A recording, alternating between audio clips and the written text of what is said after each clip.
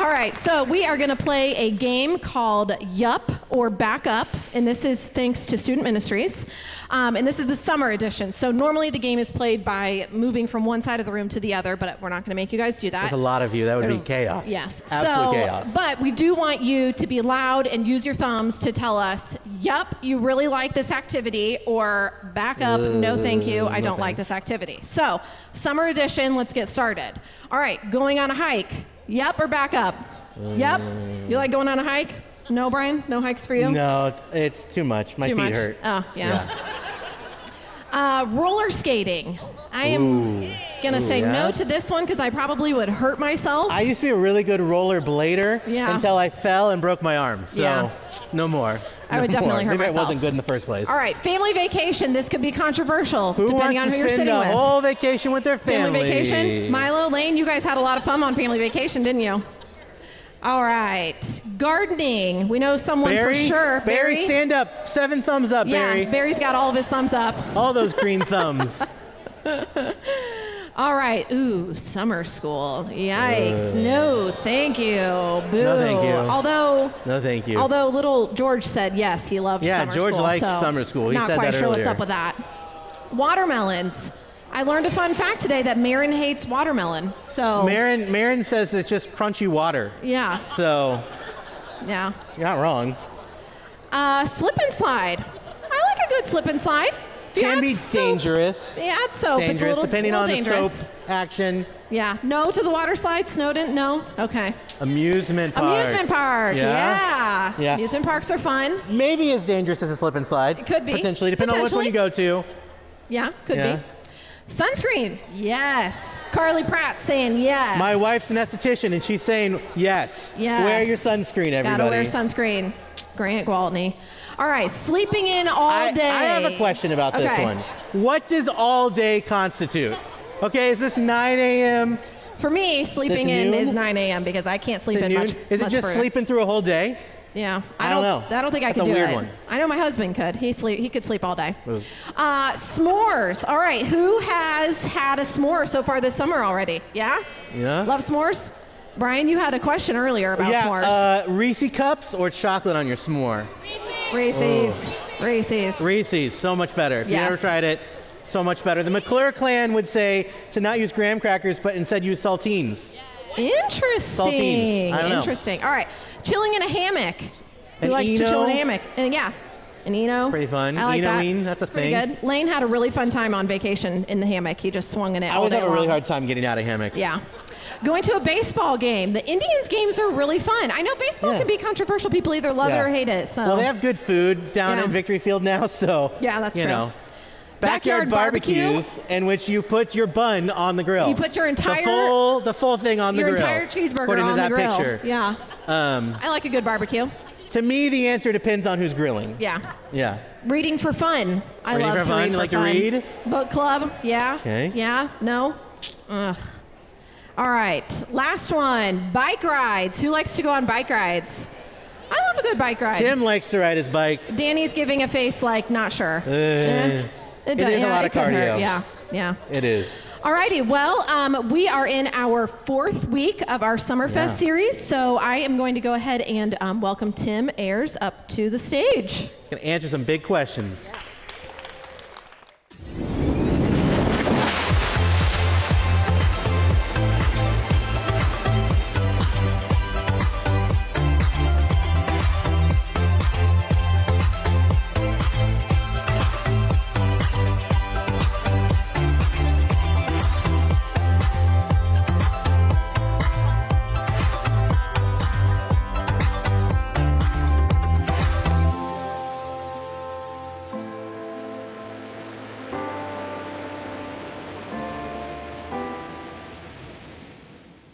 How do I preach after that? Come on, guys. How do you? Hey, I get two questions today to answer, and they're really good ones. But I have to also tell you this: they aren't as fun as Barry's have been. I mean, heck, you got "Do my pets go to heaven?" and "Are there dinosaurs in the Bible?" Me, Tim, what do I get? I get a really important question, and I'm glad that somebody answered it. But here's my first question: if Jesus forgave my sins, why do I still sin? pretty serious, pretty serious. And I don't know who asked this question, what kid, these are kids' questions. I don't know who asked it, but I just want to tell whoever you are that asked this question, I'm pretty sure that you aren't alone in wondering this. I'm thinking that everybody that has followed Jesus wonders about the same thing from time to time. I know that I have. It's a great question, and it needs an answer. So here we go. Okay, the first thing that we need to talk about is what the Bible means when we see the word sin. And I think most people know there are things that we shouldn't be doing that we call sin. But the truth is that both the Old Testament and the New Testament, the words that, in both of those, the words that we now translate as sin, it's a kata in the Old Testament Hebrew, and it's hamartia in the New Testament Greek. They were both words in both of those cultures that meant to miss the mark. Miss the mark as in archery. They were originally words that came from people shooting arrows and missing a target.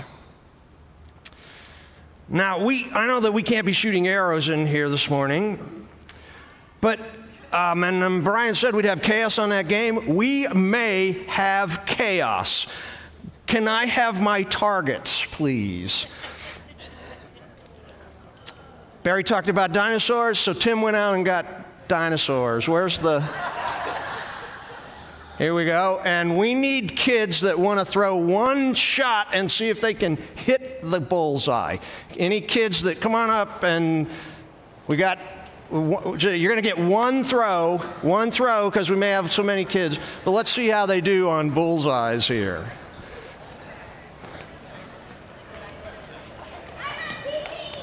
Oh, they should stick. Oh, here, you want to give that? Yeah, just, whoa, that was a perfect throw over here, but it didn't stick.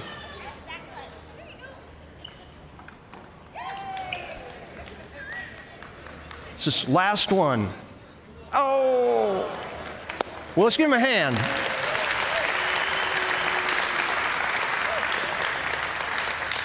I'm going to have to write to the manufacturer about their sticking things, I think. Well, so to sin means this. We know what we should be doing, and what we should be saying, and what we should be thinking. We know what hitting the mark is. But what we do is something that misses that mark. In the Old Testament, before Jesus came, hitting a bullseye or living a life that was right on target meant living by the rules that God had given to the Jewish people. And these were rules that begin with what we call the 10 Commandments. And God gave the Jewish people the 10 Commandments, or what we sometimes call the law, so they would know what a bullseye looked like. And some of the rules that made up a bullseye life were not lying and not murdering and not stealing anything and not saying untrue, evil things about other people. But here's the rub. In all of this, it's that God also made every single person that has ever lived, from the very first people right up to today, God made it so that every person gets to choose whether they're going to do the right thing or not do the right thing. We all get to decide if we're going to hit the bullseye in life and do what is right, or if we're going to not do what we know is right and miss that mark. We are not robots. We weren't made in a way that we have to do the right things or that we have to do the wrong things. God lets us choose what we do and say, and that's great, you see.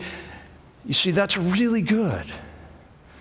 But what also comes with getting to decide what you do or what you say or what you think is this.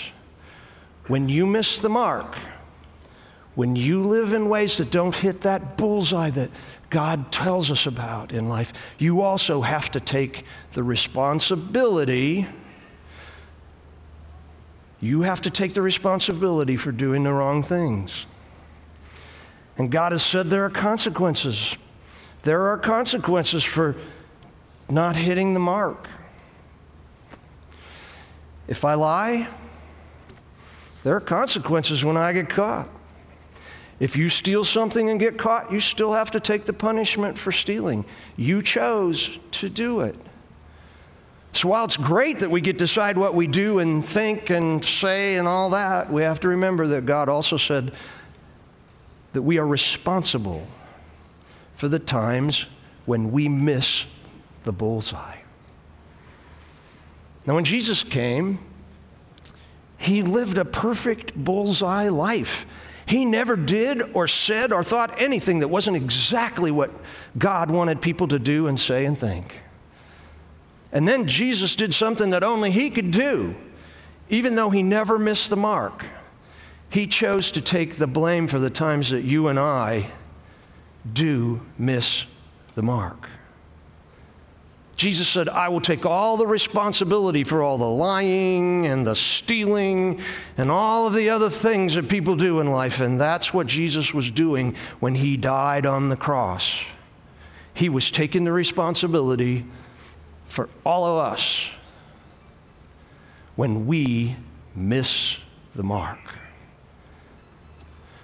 And Jesus doing this made it possible for us to be forgiven. In fact, God now says this to us when we choose to follow Jesus. He says, I've forgiven you because of what my son did. And when we see each other in your next life, I'll have forgotten all about all the times that you missed the mark. But here's something we should always keep in mind. Just because we've chosen to follow Jesus, while we are still in this life, God still lets us make our own choices. We still get to choose what we say and what we do and what we think.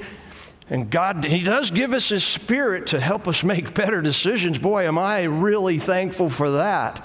But while we are still in this life, we still get to choose to do the right things like Jesus always did, or the wrong things.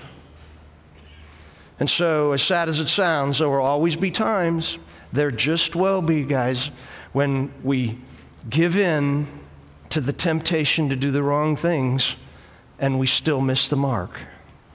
Now, I'm sure that some of you are thinking, but it seems like I'm always doing the wrong things. Or maybe you're thinking, my brother always does the wrong things. Or you're comparing yourself to someone else who looks like they never miss the mark. Well, I want you to know something.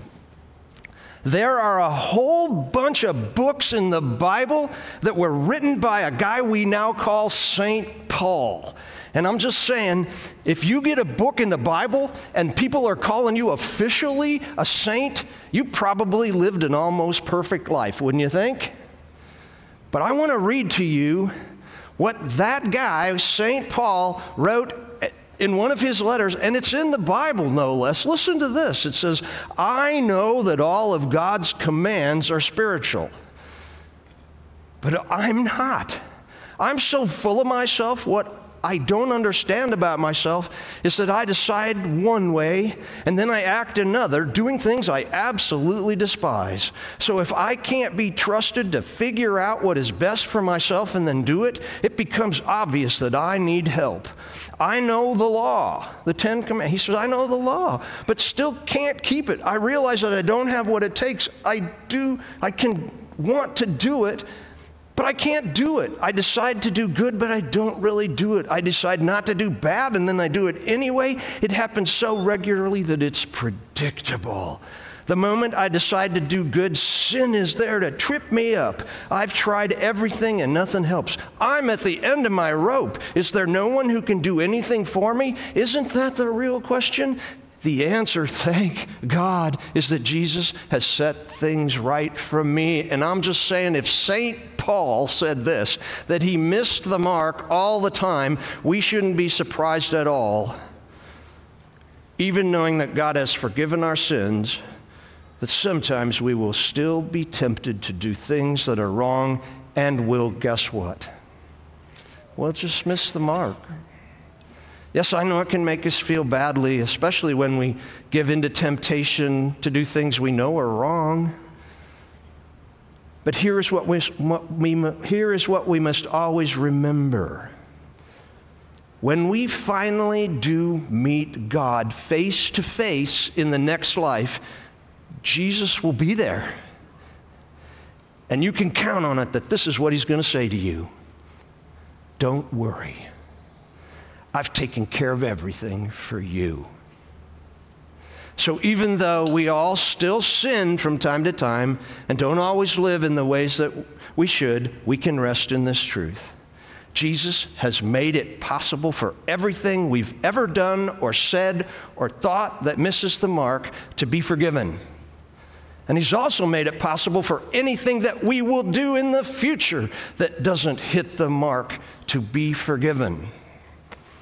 And I promise you, even though you will sometimes miss the mark, God, who calls himself your good heavenly Father, he will welcome you into your new life with him when that day comes. Let's pray. Father, I want to thank you that your Son took the ultimate punishment for our sin. Father, please help us to listen to your Spirit's voice when he urges us to be obedient to what you've told us to do and to live in the way that shows the world that we are your children. But Father, I am so thankful that we can be confident of your love and that it is without measure towards us. I thank you, I thank you, I thank you. In Jesus' name. Amen.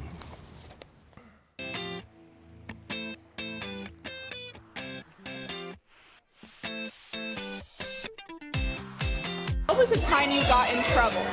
I accidentally spilled the water on the table. I was sitting on the couch and then my mom told me to go clean my room.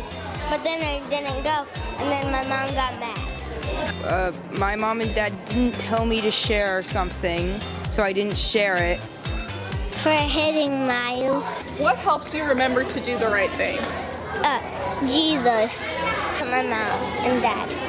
Mom and dad. Something. What's the nicest thing someone has done for you? Like when someone pushed me down and then someone checked on me. Clean my room. Who cleans your room? My mom helped me make my bed. What is the nicest thing you've ever done for somebody else? Clean my sister's room. Me and my sister wanted the same drink, and I said we can share. I made her breakfast 2 times in a row. Like when someone fell off the balance beam at school, and then I helped them back up.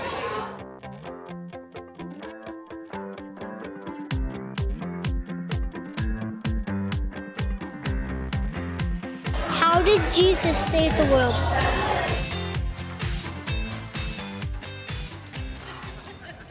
How did Jesus save the world?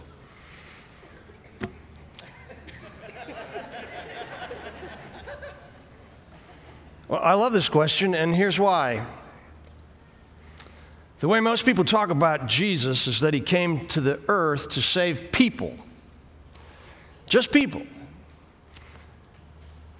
And then he saves us so that when we die, we get to go away from this earth, away from this world, and go to a new home up in heaven, so we don't have to have anything else to do with this broken planet ever again.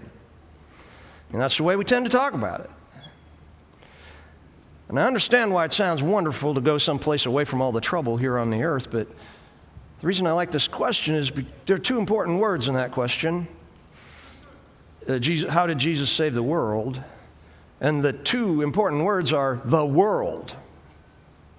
You see, When the Bible says the world, as in God so loved the world so much that he gave his only son, Jesus, to save it, usually, not always, now I'm going to say not always, but usually in the vast majority of times that we see the phrase the world in the Bible, the author is talking about everything in the entire creation. People, yes, God loved people. He loves people. But God also loves the earth, and he loves the earth's animals, and he loves the earth's plants, and he loves the stars. He loves the whole universe that he created. So when the Bible says God loved the world so much that he sent Jesus to save it, it's actually talking about God loving everything that he created. That's what we're really talking about when we say Jesus saved the world. And to answer this question, we have to start with the very first story in the Bible, the story about God creating the world. And in this story, God says that all the things that he created were good. Good. What that word meant, and what we should feel when we see that God said the world was good is this. It means that everything that God created did exactly what it was supposed to do in the very best way possible. I'm going to read that again. For something to be called good meant it did exactly what it was created to do in the best possible way. The animals were good because they did all the stuff they did was exactly what God created them to do. And the plants were good because they did exactly what God created them to do. And the stars, the same thing with the stars, the same thing with everything that God created. And what we see at the end of the creation story is that since everything was doing exactly what God created it to do, God didn't just say the world was good, he said it was very good. He doubled down on that one. This thing is working. Everything was just right. And guess what? It was just right to put us in it so we could live the best life with one another and with him. But the creation story also tells us this, that God gave people, us, the responsibility for caring for everything on the earth in ways that made it possible for everything to continually do what it was created to do. But here's the sad part of the story. The only part of God's creation that chose not to do what God made it to do were people. That's what the story of Adam and Eve tells us. And when they chose not to do what God had created them to do, when they chose to disobey God, it not only broke their relationship with God and with one another, but it also broke the entire good system of the world. And sadly, and this is a hard statement to say, but nothing in the creation now does exactly what God created it to do. Nothing. Now, I know this doesn't seem fair. It seems harsh to me that everything in God's creation had to pay for people choosing to disobey God. But from all that we can tell, when people started choosing to do what they wanted to do instead of what God created them to do, the entire world began to break down. And so when we say that Jesus saved the world, we're really talking about Jesus making it possible that someday the entire creation is going to go back to the way that God initially intended it to be. People will live like God intended us to live, and animals will live like God intended them to live, and the plants and the weather and everything will live exactly as God intended them to live.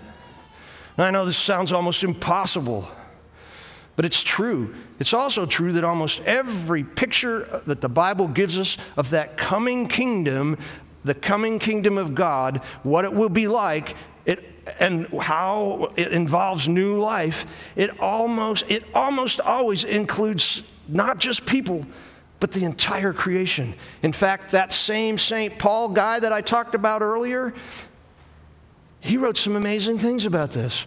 Listen to what he said. He said, the created world itself can hardly wait for what's coming next. When people finally live like they were supposed to live again, everything in creation is being more or less held back. God is reining it in. All creation and all the creatures are ready to be released at the same moment into the glorious times ahead. Paul said that the creation is waiting in great anticipation for the day when God finally steps in and makes certain that his entire world goes back to living the way he created it to be. In fact, almost every description of the day when the world gets saved and goes back to living the way God intended it to live involves more than just people. Listen to this description. In that day, the wolf and the lamb will live together. The leopard will lie down with the baby goat. The calf and the yearling will be safe with the lion, and a little child will lead them all. The cow will graze near the bear. The cub and the calf will lie down together. The lion will eat hay like a cow. A baby will play safely near the hole of a cobra. Yes, a little child will put its hand in the nest of deadly snakes without harm. Nothing will hurt or destroy in all my holy mountain, for as the waters fill the sea, so the earth will be filled with people who know the Lord. I can hardly wait. God's promises that someday he'll make all things new. All things. Just think, everything in the world will be given new life. And this will happen someday because Jesus saved the world. When Jesus died on the cross and was raised from the dead to new life, it made it possible for the entire broken world to someday once again live just as God intended everything to live. And that means people, you and me, but that also means the animals and the trees and the whole everything. Everything, the whole world has the promise of new life because Jesus saved the world. He lived as God wanted us all to live. And then he died for us on a cross. And then he rose again from the dead. And guess what that means? That means it has made it possible for us to be certain that someday we will all live in a world where everything has been saved. I think that's worth living for. Let's pray. Dear Lord, thank you for what your Son has done for us. But Father, I pray we never forget the cost of saving the world. Your Son giving his life to set us free from sin and death. Thank you. May we be a people who live in the continual awareness that it is because of Jesus that we have the promise of a saved world. New life, as you planned it to be, Father. Thank you.